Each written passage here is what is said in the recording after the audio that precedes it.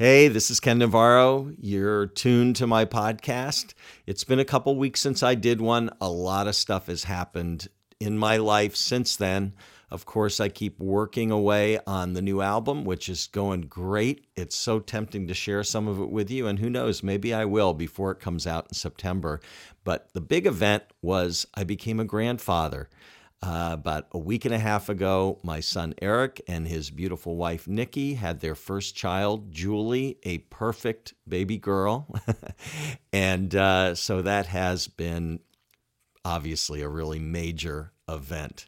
So I took a little break from podcasting. My wife and I took a trip down south, visited, among other places, Charleston, South Carolina, and also a place called Bishopville, where we visited the most amazing topiary garden I've ever seen. This is a man named Pearl Fryer. You go to his home and you see this place that he has created out of basically what started is rejected plants and trees. And he taught himself how to do this. And all I can say is go see Pearl Fryer's home in Bishopville, South Carolina, if you're anywhere near there. There's also a documentary available about him, too. I think it's still on Netflix. Check it out. Well, this week, I had as my guest one of the folks that I've wanted to have from the very beginning. Her name is Sandy Shore. She's the president and the co-founder of the leading online contemporary jazz and smooth jazz radio station and website, smoothjazz.com. She's had an amazing journey. Not only has she been quite successful, but she's used her passion for both radio and music, contemporary jazz and smooth jazz music, to make it happen. Hi, Sandy. How are you today? How is the weather in Monterey? Hey, Ken. Great to be here. Yeah, the weather's good today. I mean, we had about 2 minutes worth of rain. We need more out here in California, but we just keep having the most beautiful weather on the West Coast right now. Well, I know in the past when I've exchanged emails with you, it's one part of me loves hearing how nice it is there, and then with the kind of winter we've had, another part of me is just, why am I living here? Why am I going through this year after year? We're finally up into the mid 70s today. Oh, that's nice. You know, it's been it is. It's very nice. It's been such a brutal winter, though, that nobody around here trusts it exactly. We're just sort of waiting, for one more snowfall, which would be unprecedented, but the whole winter has been kind of unprecedented. So I know anyway, you've had some really heavy weather this year for sure, this winter. For some reason, For some reason out here, I mean, we do. I'm in the northern part of California, so we do get weather. We get, it can get chilly, it can get foggy, and we can get rain. But for some reason, the last 6 months or so, it's been, maybe even the last year, it has been one of the most, I mean, I don't even want to leave to travel, and you know how much I like to travel. Right. You're getting exactly what you need right there. Yeah. I know. Well, I've been wanting to have you do this podcast. You were one of the first people that I thought of. I've been doing the podcast for about 10 years, but it's been primarily a vehicle for introducing a new album when I put one out, or talking about how I go about composing, or any number of things. So after doing it for 10 years and getting thousands of subscribers to it, I realized that there were so many people that I wanted to talk to, many of them musicians, and just to have a conversation with them. It's the kind of thing that oftentimes musicians are interviewed, but it's kind of the usual stuff rather than another musician talking to them. But there was also one person at the top of my list, and that was you, because I feel like as much as any musician, you have so much to do with the history and the development of smooth jazz and contemporary jazz. And your story, I think, it's an amazing success, but it's also a fascinating story, and a lot of which I don't know all the answers to. So part of my reason to speaking with you is selfish, because there's a lot of questions I have, and I realize this is a bit of a role reversal, because you probably interviewed hundreds of people, and I've been interviewed hundreds of times, but here we are on the other end of that chair and couch, or whatever the comparison is. So again, I'm glad you're here today. Well, thank you. You know, it's an honor. Honestly, it's an honor for me to be part of your podcast. I know how popular it is, and I'm really grateful that you want to talk to me, and also to be on the same level, you know, as a musician who. Oh, absolutely. That means a lot. Absolutely. That means a lot that you said that. Well, I mean Thank it. you. I mean it. Thank you. Now, I want to talk a lot about how you got to Smooth Jazz Com, how you got to this place. But I had a couple just initial questions about that before we delve back a little bit. What year did smoothjazz.com formally begin? You know, I got the domain name smoothjazz.com back in 1995. Wow. Yeah, and that was actually... That's incredible amount of foresight. Well, thank you. But that was actually around the time that people were just sort of tossing the name out. It wasn't really even sticking anywhere yet. Right. That's right. Yeah. 1995 was when it first came into, you know, common vocabulary, at least with musicians and record companies and so on. And people weren't sure if they wanted to use it. Radio people kind of liked it because it's a great marketing term, and that it's bringing jazz in, and smooth is a great word no matter what. It's just a great word. But artists were a little bit, you know, meh about it just because they don't think of themselves as just smooth. And so it was kind of going back and forth. And I remember when a friend of mine who, you know, because of where I am based in the world near Silicon Valley, we have a lot of folks who, you know, who I work with in music and radio who are also part of the whole world in Silicon Valley. And a friend of mine said, I can get you this domain, and you've been talking about the name, and would you like me to, you know, to reserve it for you? And I was I was just a DJ back then, and I was trying to get a concert production company off the ground here in Monterey, and I was not really working in LA or San Francisco, so I wasn't like I was making a lot of money, and I thought, man, can I afford that $100 for that domain? And what if it doesn't ever pan out to anything? That's, you know, it was hard for me to make the decision, but I understand. I'm laughing only because it was the best $100 you ever invested, but that's true. I understand. I'm the same way. I think most successful business owners watch money. Yeah. You were. It was a lot of money at that time. It really was, especially as a radio personality or DJ. I mean, you know, there's just not a lot of money in that in the smaller markets. So anyway, that's when it all started. And then we launched the, and then we, you know, the funny part is, and not everyone knows this, but it is kind of funny. It's cute, actually. I used the domain name to sell concert tickets for our Monterey Bay events, which was the company was my company, Sandy Shore Productions. But there was no encryption back then. There was no protection for encoding. Right. So it was just kind of you typed in your credit card number. Well, no, we couldn't even take that. So you'll love this. So we put a form up on the internet, the best we could, and people would print it out, and they'd fill it out with a pen, and they'd send it in to us with their check. So that wow, I love it. Was it. Well, I know when we started Positive Music, we had a listening line in 1992, and a listening line was you called an answering machine, which played a cassette tape of samples of some of the music, you know, and then you left your name and number, and we'd call you back to try to take an order. I mean, it seems it's impossible for people 20 years younger to totally understand, but that's how it was. No, I know. And it's just so funny. And for me, it seems like it was just yesterday, you know, when we were doing all of this. In 1997, I remember I was working with a friend of mine who's really helped pioneer internet radio. And I told him I wanted to do the same thing with jazz. He's done something with rock and pop, and he started his own thing. And he said, well, just sort of hang out, and we'll work together on developing. And he said, you just have to build it as, you know, like the old saying, build it and they will come. Right. And in 97, we were dabbling. Remember the dabbling with downloads? People could bring in, you know, you were starting to be able to bring audio in. But do you remember it would take about 7 minutes to download 30 seconds? Right.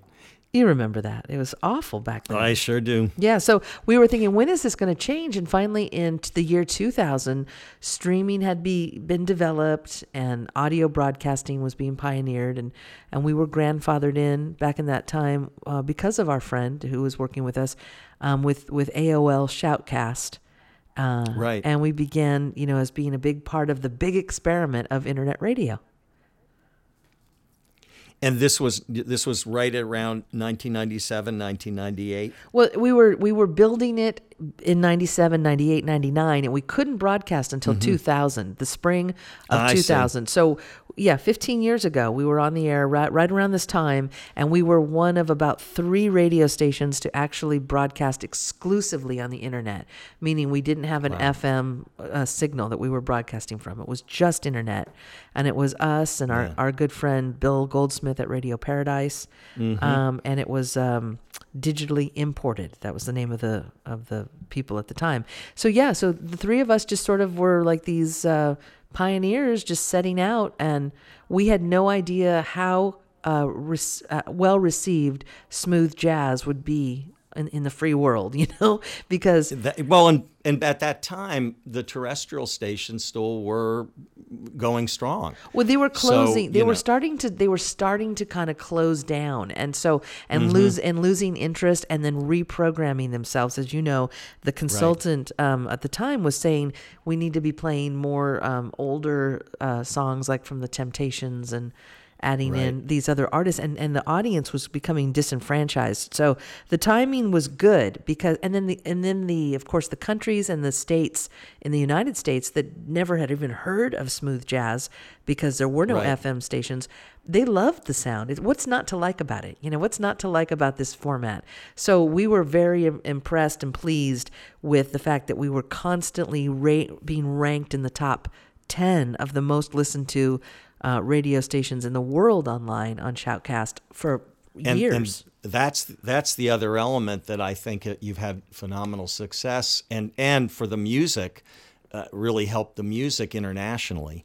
When we were in the first 10 years with Positive Music, when CDs were still primarily what you sold, there was always an issue of trying to get exposure somehow in these markets all over the world. And then even if you managed to get on some kind of radio station in, say, France, then were there CDs to buy? What was the point of getting the airplay if there was nowhere for those people to purchase it?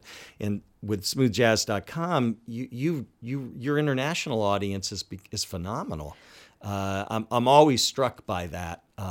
When I'm on the site, when I'm following what's happening with one of my own records that is on the site, I see people, names I never saw before, and obviously their names I recognize as not being from the States. Yeah. Did that happen right away, right from the beginning? Did you start to see that international quality add up? Right away, we did. And you bring up a really good point about music being available too. But right away, we saw an audience immediately. The first feedback I got was from a country I had never even heard of at the time. It was Slovenia. And I had never heard of Slovenia. I didn't. Wow. And I mean, you have to keep in mind 15 years ago. And so I got a really nice note from a college student who was about 19. And he said he was listening to us every day. And it was helping him study. And I thought, first of all, wow, it's Europe. Second of all, 19, because everybody in our industry here in the States, we all thought the format was going to die off when everybody, the demo was getting older. And that's exactly what happened. We all aged together, which was great in a way, but it just seemed like that age group was being completely left out. Right. And I always have been a contender that this format can be very youthful, like pop. I mean, we grew up with pop, and pop is still very much a part of the world today with that demo. And nowadays, depending on I like to think of things in psychographics as opposed to demographics. We reach people it doesn't matter what your physical age is a lot of the time. What is your mental age? Where are you fitting into life nowadays, And because we're staying alive longer and more fit longer and more youthful, and you really do see a melting pot of ages enjoy different parts of life that used to be just for the young. And now I think music is becoming that. I'm sure we'll get into the future of the format, but I also wanted to just say that the most fascinating thing back then to me was that the record industry, the music industry in general, wasn't set up for a global marketplace. So when we would play music, especially labeled music back then, they would say, "Oh, that's being distributed or handled by, such and such UK or such and such Germany." And I'm like, I just don't think I didn't think in terms of country boundaries. So we had to wait. We actually had to sit there and wait for the industry to catch up with our notions. And then, of course, iTunes came along, and next thing you know, all of these needs for distributors in other countries just sort of vanished. Right. That's exactly what happened. I mean, I'm seeing it from the other side. Even as an independent label, that's how it worked for us too. We might have one distributor who handled all of the United States or most of it. But then overseas, we had to have somebody different in every single country. I can only imagine how, because you were so far ahead of the curve, and so much of the music business and even the radio business were really clinging to only what they knew. Even though you were offering something that was so much bigger and so much better, they didn't get it. Unfortunately, that was really true in the music business, maybe even more so than the radio business. But yeah, you had to kind of wait for people to catch up with you and catch up with your vision. And I can imagine, iTunes and all so many other things that followed made it much easier for people to realize, how smoothjazz.com not only fit in, but was really a one-stop place for so many of these record labels and jazz music to go to. Yeah, exactly. So it was an interesting situation. In fact, sometimes I would just tell myself, this can't be real. We can't be this far ahead, but it's, it was just a notion, Ken. It was just like back in the day, not even around this time. Remember when a lot of us were starting to realize once we got a mobile phone, why did we need a landline? And these are the notions, and this is the fascinating thing. I mean, kids that are being born today and, children of another generation, they'll never have to make that decision. I mean, we just all have mobile. It's like our social security numbers. We all have mobile phone numbers. We don't need landlines usually. So, but that we all lived through that time, and it's pretty interesting. So when we developed it, I think some things vanish out of disuse. They just finally disappear because people just don't have a use for them. Yes, exactly. But sometimes, when you said that about feeling like, am I right? Maybe I'm not right. Maybe I'm the one who's, could I possibly be this far ahead of the curve? But, that kind of innate judgment that you had, and, I don't know, you can't teach that. That's just, and the confidence to follow your instincts, which were obviously so right. I'm wondering what was the tipping point for you to make the leap into internet radio and then smoothjazz.com? Was it your experience in the competitive and also unpredictable world of terrestrial radio, or do you remember what happened that caused there to be that place where you just said, that's it, I'm leaping? Yeah, there were a couple of factors. I mean, I really was, kind of just mono-focused on getting smoothjazz.com off the ground. And it was for the music, and it was for radio in general. I've always had a passion and a love affair with the medium of radio since, honestly, since I was 8 years old. I just have been completely, infatuated with the medium. So once I realized, once I got my head around the fact that this global thing, could really be so much bigger than one FM market, and to have a global community of listeners and of people who could contribute and be part of this world, whatever the format was. It wasn't that, I really wanted it to be this genre because I believe it is mass appeal and it is very accessible. But I was committed to that vision. And then the impetus came when we were doing the concert events here in Monterey, and they had been very successful for the better part of almost 10 years. And that was around 9/11, the incident in New York, Right. of course. And once that happened, everything in everybody's world, especially in America, changed, and people stopped traveling and they stopped going out and they stopped doing the normal thing. So my concert production company basically went from starting to attract numbers of upwards of 2,000-3,000 people for our festival in the fall to 300, 400 people to come see George Benson. And Right, and it wow. was brutal. It was an absolute nightmare on a fiscal level. It was horrible. And so I thought to myself, well, you know what? We're gonna get through this, and we did, and we're going to focus on something that is not based in one part of the world. We're going to do something that, the whole vision of smoothjazz.com was kind of it was a now or never decision. And it really felt like that. And I figured if this kind of thing is going to happen, let's make that leap now. And it felt like we felt like I had one foot on the dock and the other foot on the boat.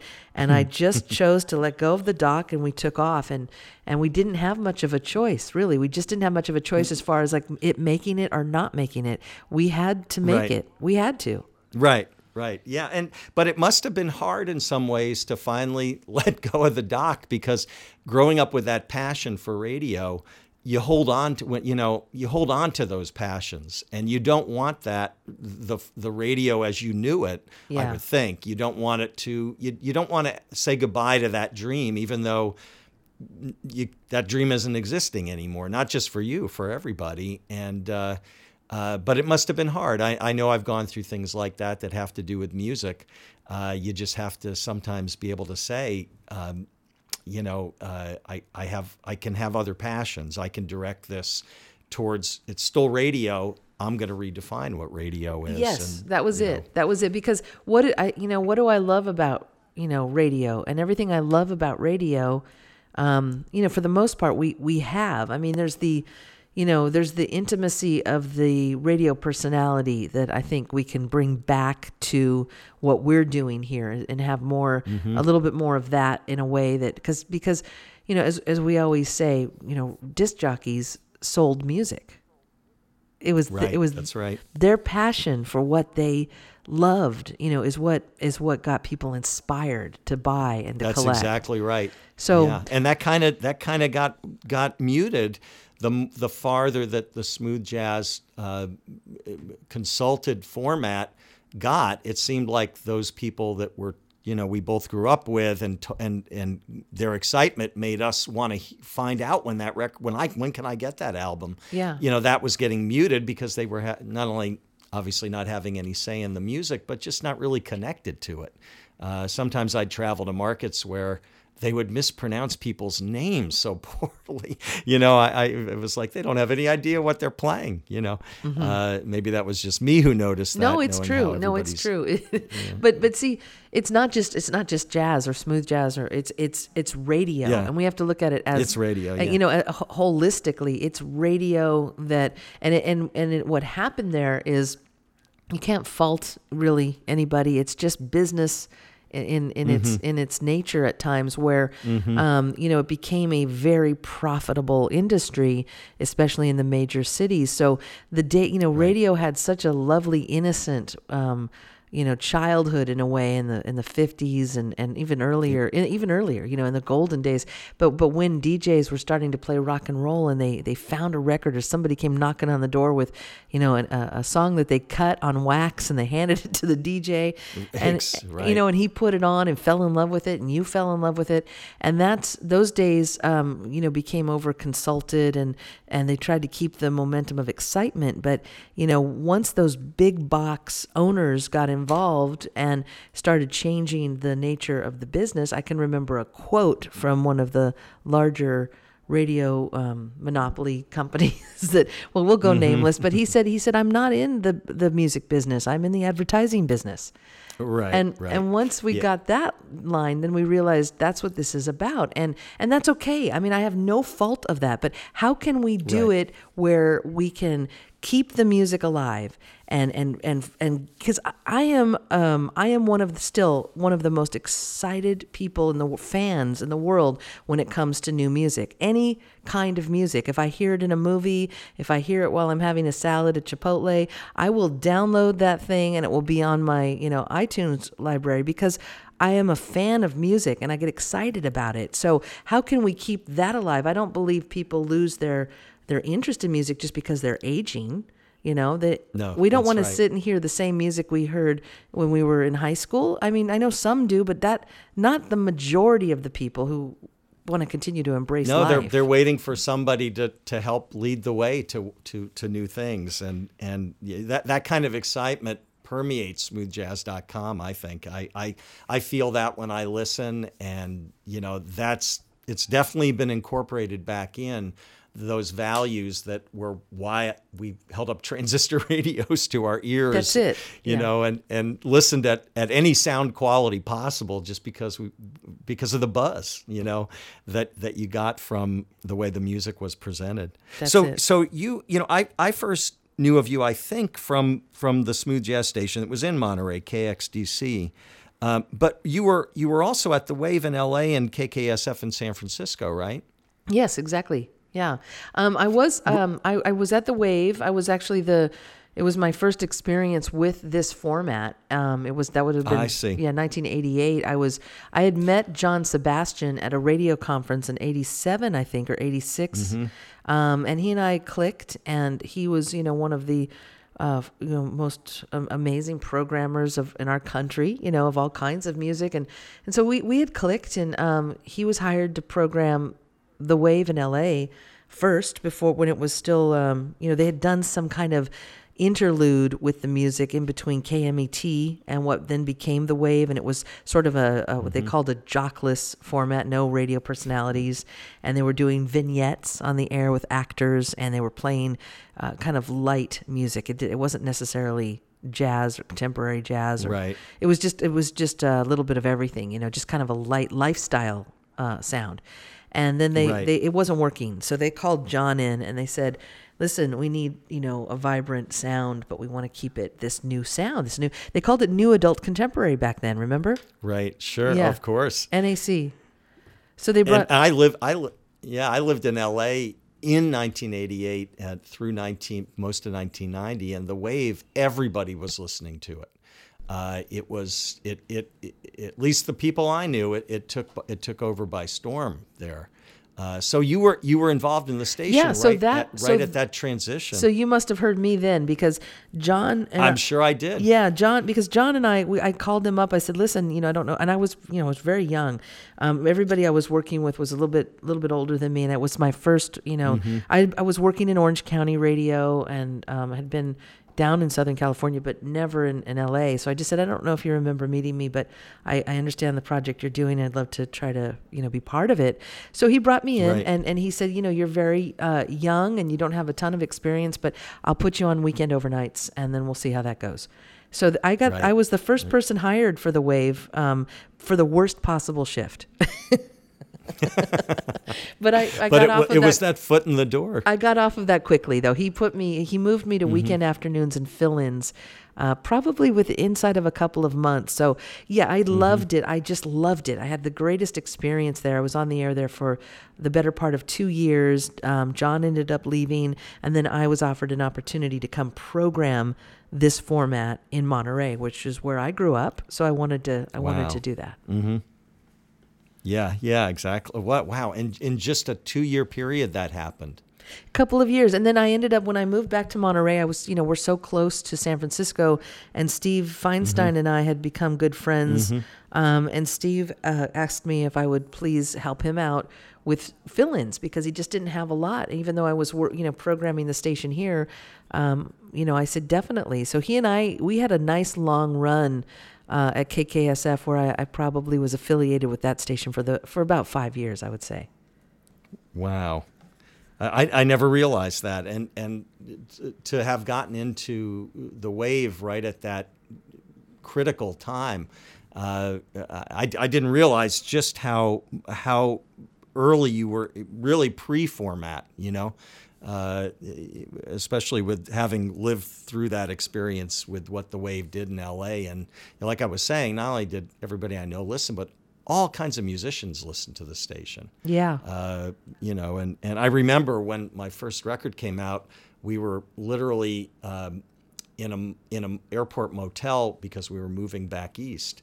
And I heard one of the songs on the Wave, and it was just like the perfect first radio experience. I remember playing you on the Wave for sure. I mean, that was when that's when I discovered you and your music was then. It couldn't have meant more, to hear it on that station, because I'd just been listening so faithfully for about 2 years. And, and this music for me as a musician was exactly what I'd been doing, and a lot of people I knew had been doing, and it was just a minor miracle, maybe more than a minor miracle, to hear it on such an important radio station in such an important market, and so then you moved to KXDC, you in program director KXDC, and so you were there.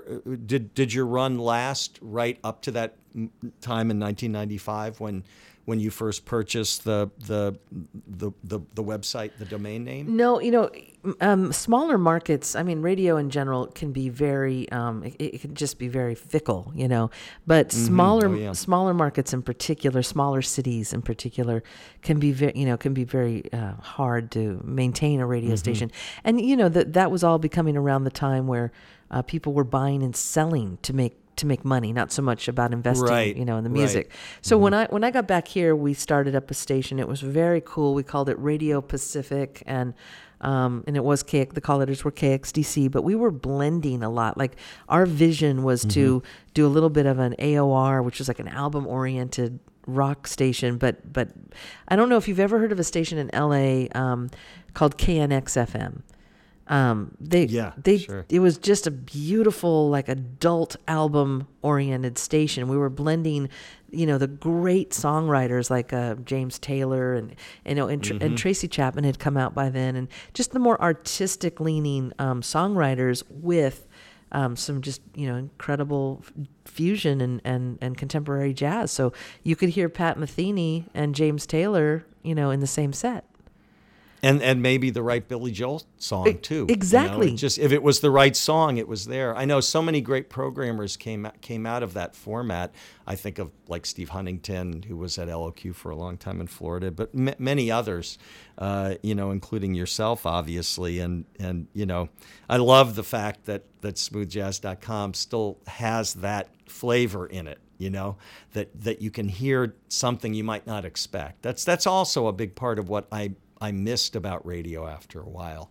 Being surprised. Yeah, the surprises, right? I know. And so that's what we did here. And then the station owners sold it, and then I was out of work, and then I would do more for Steve at KKSF, and then the station would come back around, and these owners said, "Oh, we really should bring the jazz back. It seems to be doing so well in this market." So I would be hired, and that happened 4 times between 1990 and the time I launched smoothjazz.com. And one time, the last time would be, it was sort of like, how Lucy holds the football for Charlie Brown. That's that's what it was like coming back. But the last time it happened was when I was doing I was helping out this local station, and they had a great signal and they had a great support system, and we were putting all this smooth jazz back on the air to convert it over, and it seemed like everything was going well. And I walked in one evening, and the station, the booth, the studio, had an entirely different logo on the front door. And I thought I had gone to the wrong building, and they literally switched it overnight to classic rock. Wow, yeah, folks don't understand what that's like. I don't think I've told stories like that have been recounted to me from people like yourself, and I've even heard stories people are celebrating, toasting with champagne the great ratings they just got only to find out the next day that someone's decided for 0.2 of a point, they're going to turn it into a country station or whatever it is. That's right. They think they're going to get 0.2 more of a point. But yeah, folks, I don't think realize just what kind of passion is necessary and was necessary to be in radio. These stories almost sound unbelievable unless you've heard them a bunch of times. It's true. And it's not an easy job to do. I mean, it's just not. It's if you have to love what you do, and it's definitely a perseverance type job. Right. And that hurt me. Honestly, that personally hurt me that I of course. I walked in after, and a lot of the stuff I was putting on for them was like from my own personal library. So I was going above and beyond just my radio show, and they couldn't tell me, they said, because they didn't want anyone knowing. So I literally walked in the night they were switching over to classic rock, and I said, you know what, Right. This is it. I'm done with terrestrial radio and corporate radio like that, and let's just see what we can come up with, online. And the nice thing about internet radio, while, when we started there were 3, and now there's probably, 30,000, 300,000. There's a lot of stations. And not all of them have a listenership. But the nice thing about it is that there is so many, there's just so much option now. And what we try to do at smoothjazz.com, it's really simple. I know people don't like too much of an option. Like when I go in to buy toothpaste, I don't want 100 brands to choose from, So we don't want to overwhelm people, but we're trying to create an environment here, like you said, where there's the element of surprise. There's always new music. If you have a favorite, like yourself, if Ken Navarro has a new album out, Ken Navarro's new album will be on the air, because why would we not? And that's what was happening with FM radio, or the way it was being programmed was you might hear Acoustic Alchemy from 1990 or 92, but you might not hear Acoustic Alchemy from 2012. The brand new record. Yeah. I actually went into stations to do an interview because I was doing a concert in that town. And the person doing the interview didn't know that I had a new album. And they weren't playing it for whatever reason. And I know, it's from an artist standpoint, that's frustrating too. It is. There's that interest, but we want to play those songs that we have played for 10 years. And that's great too. I love it all. But, that kind of brings me to the next.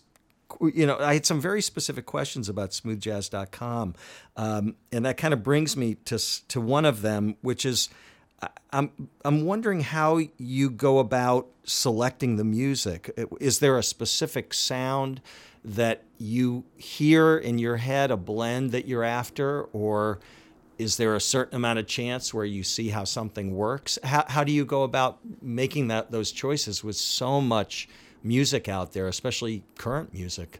Yeah, and that's a great question. I mean, we've evolved the sound over the years, and the current, you have to. It's like style. It's like fashion. It's like fashion. Right. You're going to have to check the waistline of the jeans. You just have to. And if you want to fit in, it's like the denim might stay the same. You want that same worn out look, but it may not be coming up to, your waist. You got to get it down to the 2-inch zipper now. It's like, so it's like what's in fashion. So really, that's kind of where we go, and we do pay attention to that kind of thing. And my goal, as I was mentioning early on, is I believe that this format, this genre, has the potential and is mass appeal. You will find kids in their 20s that will love this format if it's presented in a way that isn't dated. And so that's what we go for. We encourage artists to stretch out, to stay, use new production values, but we don't ever ask artists to change their music sound or to water it down, and we just don't. We do encourage that new sound, and while we bring some classics in from time to time, we're kind of the opposite of what FM does, where they'll bring in an occasional new song. We kind of will bring in an occasional classic, because they do still sound nice. They're great. But our overall signature sound right now it's a vibe of, it feels good. We want some depth to the music. We don't want it to be super shallow and not have any meat on the bone, because we know people like you that are tuning in, you've got to hear something. You've got to hear something that's going to make you want to stay.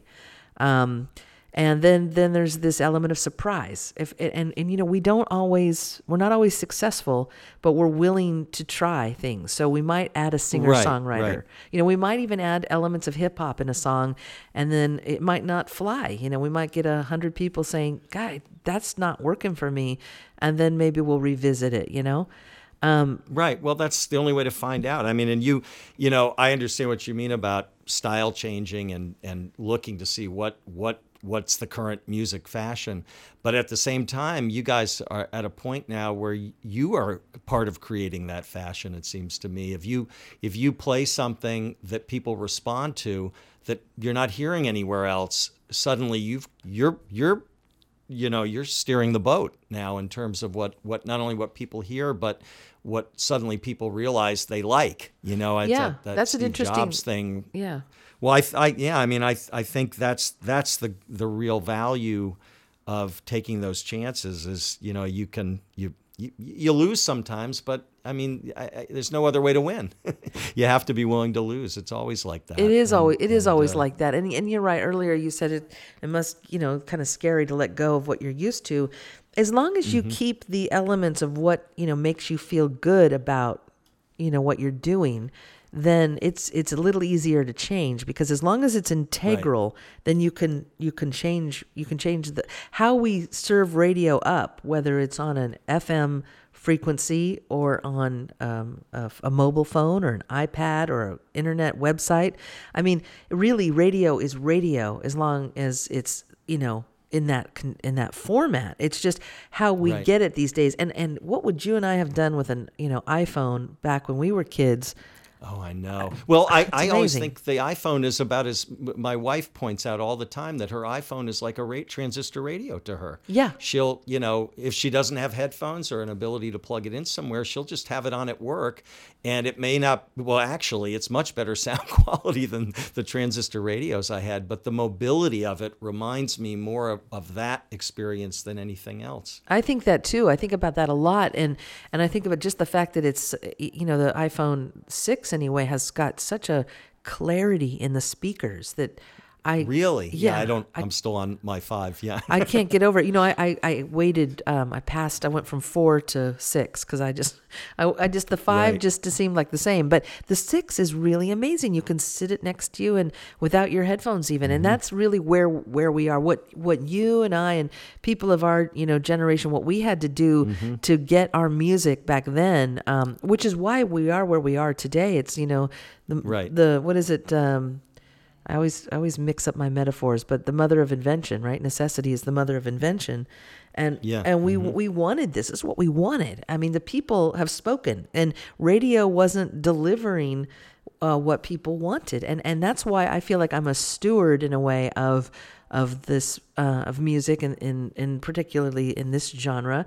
If like for example, from your new releases to all of our friends who have been making this music for the last 25, 30 years, if they've got a new album out, I'm going to do everything I can to get that on the air. And that means even if it was a live project and maybe it doesn't have that sonic sound that radio delivers well, or maybe the tracks are very, very long, I'm going to, as I have with you, I might talk about doing some sort of cool radio thing that might be a little bit of an edit, but we're going to get something on the air that's going to work. And I don't even need it to fit the under 4-minute rule like a lot of stations do. I mean it mostly for flow, just for the flow. Right. Because I'm good with it being a little longer. That's not a problem. But that's what we'll do. And then the other part of that other side of that very coin is discovering new bands around the world or in the U.S. that, like the Pete Project from Hungary. They've been one of my favorite discoveries over the last 5 years. The violin and saxophone lead, the energy, the youthfulness in that borrows elements of like a Candy Dulfer and Prince, and then has a sensibility of maybe a Brian Culbertson. And I love that. There's a new young lady named Jasmine Gent who's just barely 21 years old, and she's got an old soul, and her saxophone is about the size of her. She's a tiny little thing, and her music writing skills are I mean, she's just an old soul, you know, and every time we post anything about this young woman, she gets the response as if she was Joe Sample. I'm not kidding. It's right. It's amazing. You know, and that's the other way that the international element plays in, because I've discovered all kinds of contemporary jazz and smooth jazz artists on smoothjazz.com that are from other countries that I don't think I would have heard of any other way. And then, of course, you know, smoothjazz.com being an international stop for people, I'm sure that you're probably overflowing with possible people submitting stuff that they, you know, want you to listen to and see if it works for them. But to be in that position where you can, you know, have and your passion for it really shows, you know, to help launch those people, and a young artist, particularly a young woman, you know, that's even better. And for so many other reasons, is that obviously has been you know, kind of the elephant in the room, you know, women in jazz. You know, you still don't see nearly enough of it. When I went to Japan a couple times a few years ago, half of the band that played with me were women. And it was not uncommon at all for women in at least in Osaka and Tokyo to be very involved in the jazz scene, you know, and that's yet another way that you've opened the door for people who are out there whose voice should be heard, but you know, I don't know. I don't really know what went on in radio before, but you just didn't hear those very many female names on the playlist. No, you know, it's interesting. I mean, radio, you know, I actually have worked for a radio station that told me to not get my hopes up about working during the daytime. Even me as a female announcer, they said, you know, women in radio, you know, they're kind of held to weekends and some nights. So don't get, and this would have been like, I don't know, 80, 85, 86 or something. And I thought, well, that's crazy. And then, you know, I never believed that. And then as we saw, you know, the 90s were filled with tons of female singer-songwriters, and everything kind of started switching, and you know, and all of that. And then, well, I'd like to see it come over to our genre. I would love to see, you know, more women. I mean, we do have, the ones we do have are truly amazing, like Keiko Matsui. Well, you know, and they have to be, if you know what I mean. It's like, you know, which isn't fair, but that's sort of how, you know, they have to be exceptional to get noticed. And they do. I see more now than ever. You know, and Keiko for the longest time was one of the few. Yeah, you're right. And I do think you're right. I think it is changing. And I think it's got to come from it.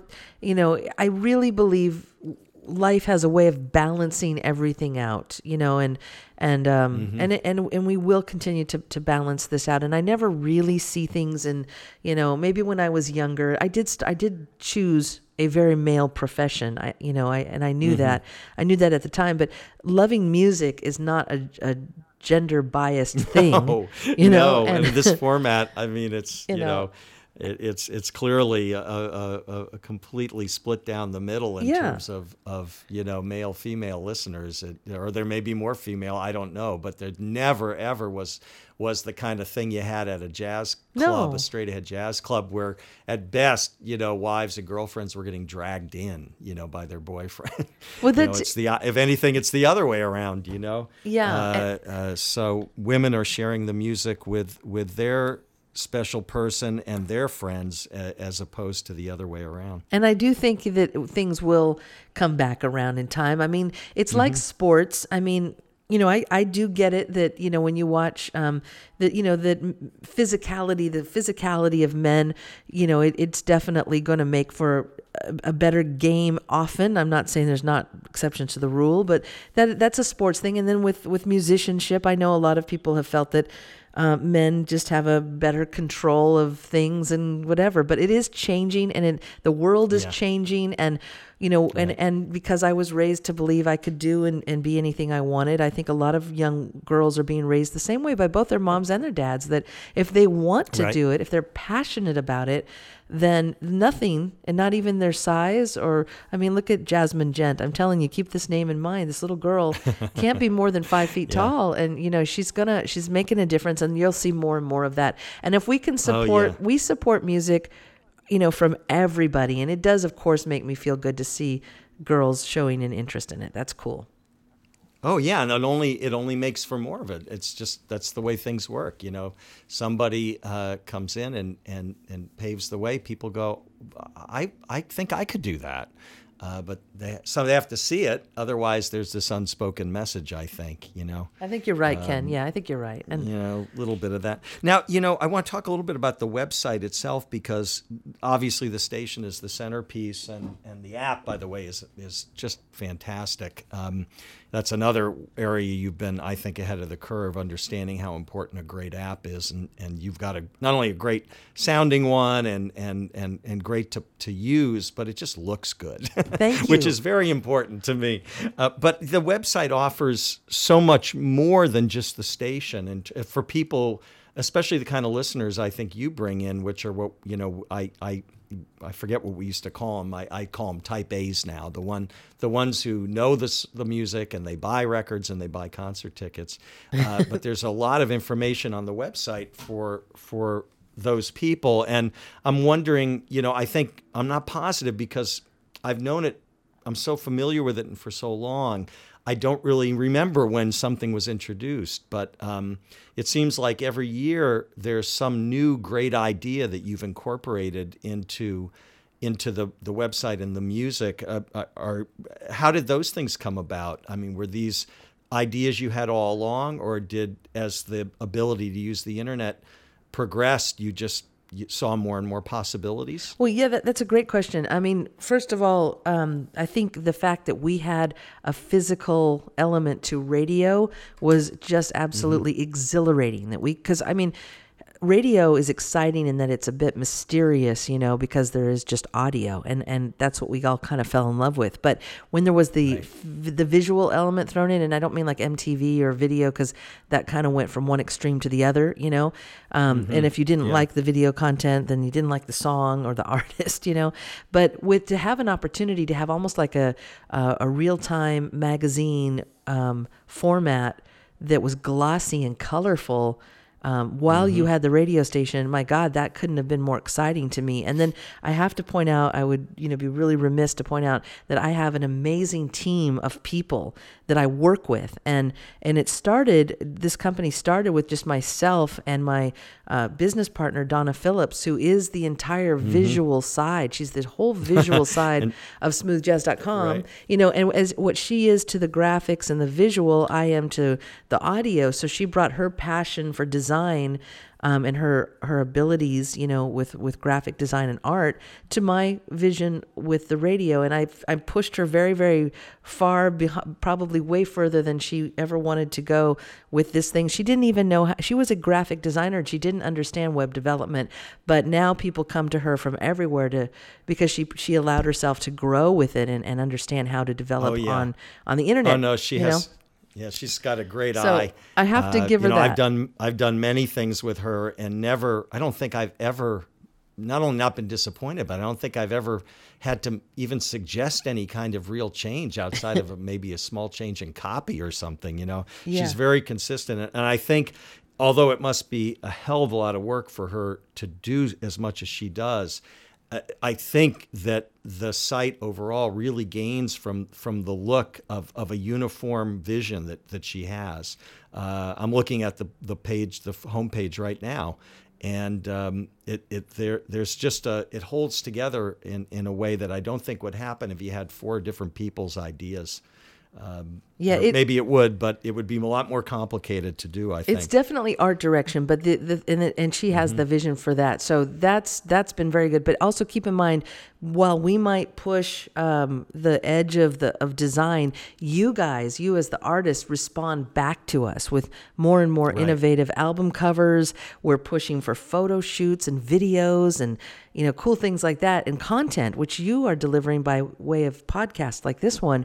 But this is where I think there's a synergy. I mean, I was fortunate enough to have a visual artist who's quite brilliant to start, but now the team has expanded to where Donna has some support with design, and I have that's good. I have an amazing team when it comes to the audio. I've got a gentleman who all of that cool stuff you hear on the air, the commercials for the artists, the special features we do, that's Dave DeAndrea. He's an award-winning producer that we have managed to team up with, who's just a big part of our sound. We have a jingles company out of Milan, Italy, it's the Jingles Factory, and they're always keeping us fresh. We have a wonderful administrative team with Sue Parker and our events marketing director, Esther Byrne, who's helped us with getting more and more festivals involved. And we've got Rowan now to help with audio. So it's not a huge team, but we've got a wonderful programming. We've got Mark Edwards helping with programming, and of course Scott O'Brien, who got us off the ground from initially with the programming. It's just been a wonderful collaborative, and we get to keep bringing more and more support and assistance in. And it still doesn't mean I'm not working 12-hour days, Ken, because I still I understand. I know. There's no way around it. Well, I mean, it's as my dad always said, it's a good problem to have. That's right. But it's and you used the word synergy, which is sometimes overused or misused, but in this case, it really brings me right to my next question, and that has to do with the way that you've pretty seamlessly bound social media into the station and into the web page. I'm very impressed with that, and I was explaining that to another musician recently,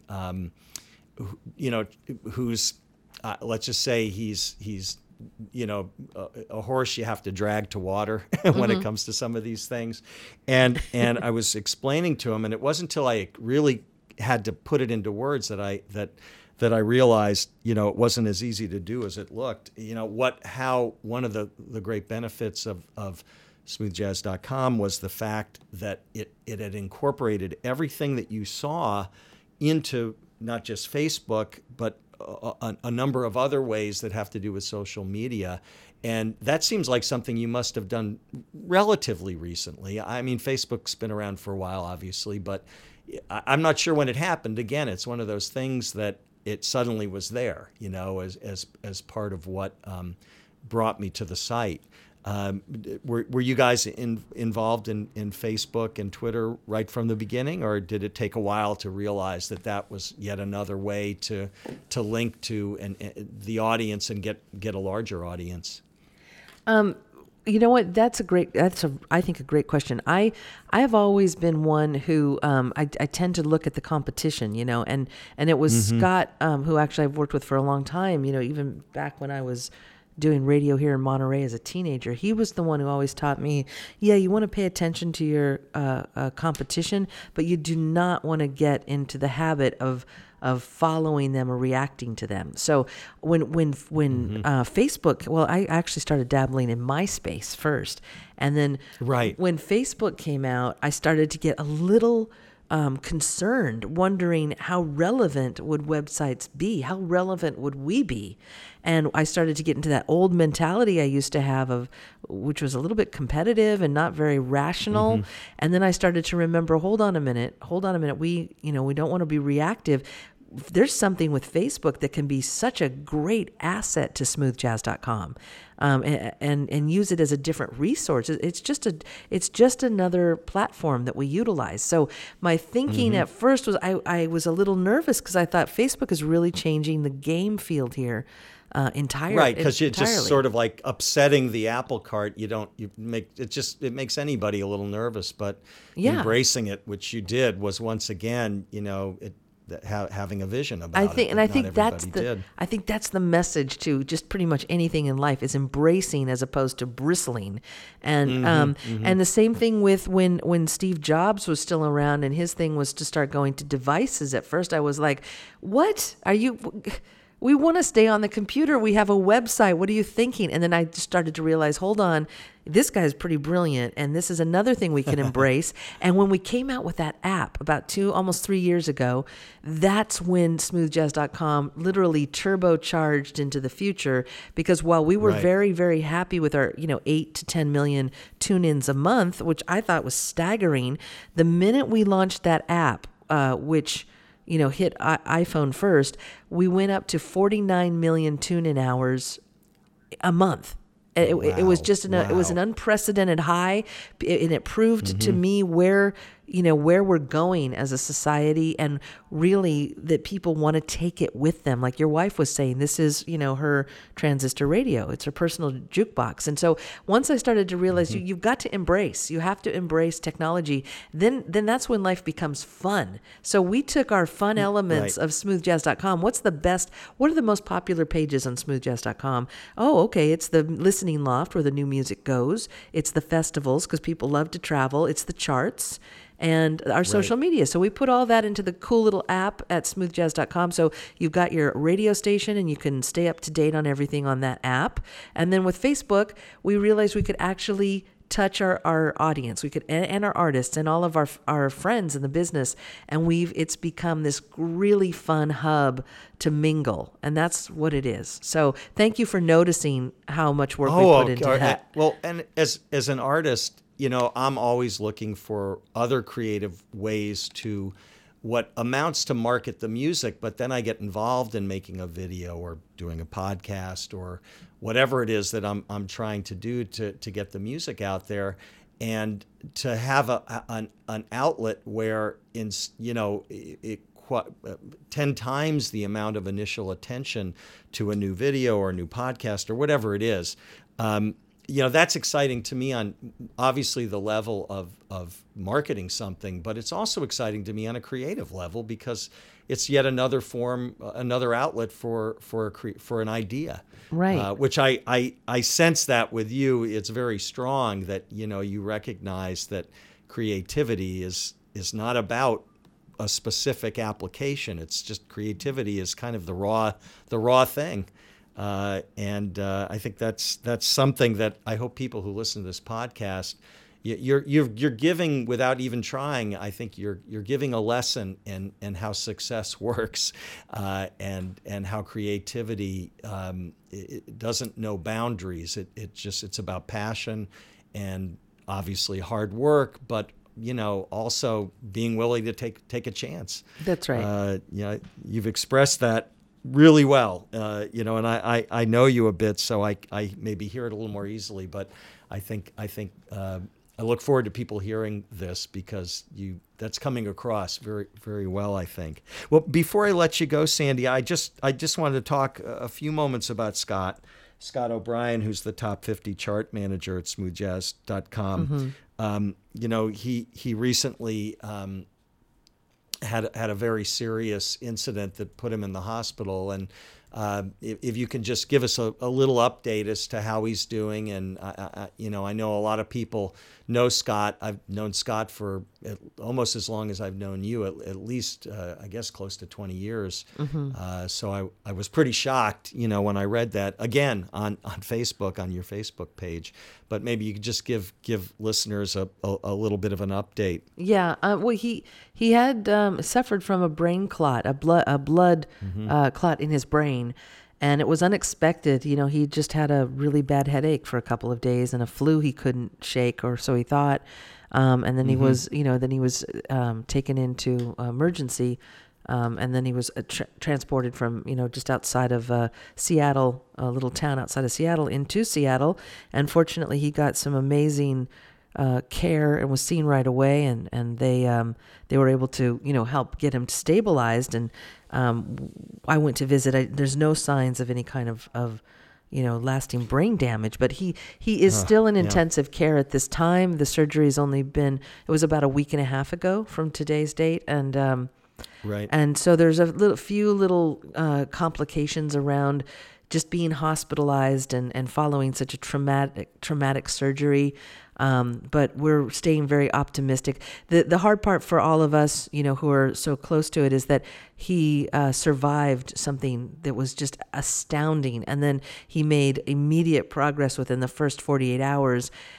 So it seemed so, so surreal and so wonderful, and so. We're having to get used to the fact that it's going to take a little time, and there are a few complications that are, pretty normal.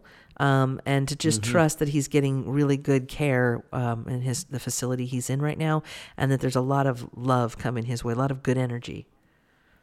Yeah, there sure is. I mean, you could see it all over Facebook, and I sure hope he's aware of all the prayers and thoughts that have gone his way from a lifetime of making friends, particularly in the music business and in radio. But you can see it just in general. Well, I appreciate you filling us in a little bit on that. And, yeah. I mean, Scott's a really special guy. He's a behind the scenes guy by his choice. He was a radio personality in his younger days, but he's a behind the scenes guy by choice. And he is highly, respected in this business. He's a very real human being.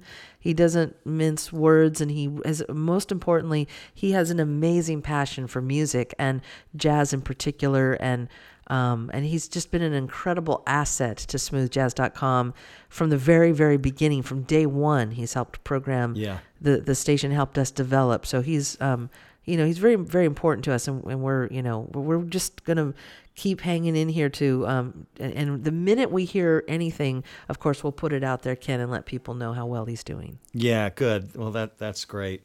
Well, Sandy, thanks so much today. This has been everything I hoped it would be. I thank you for sharing so much information and so much about yourself. I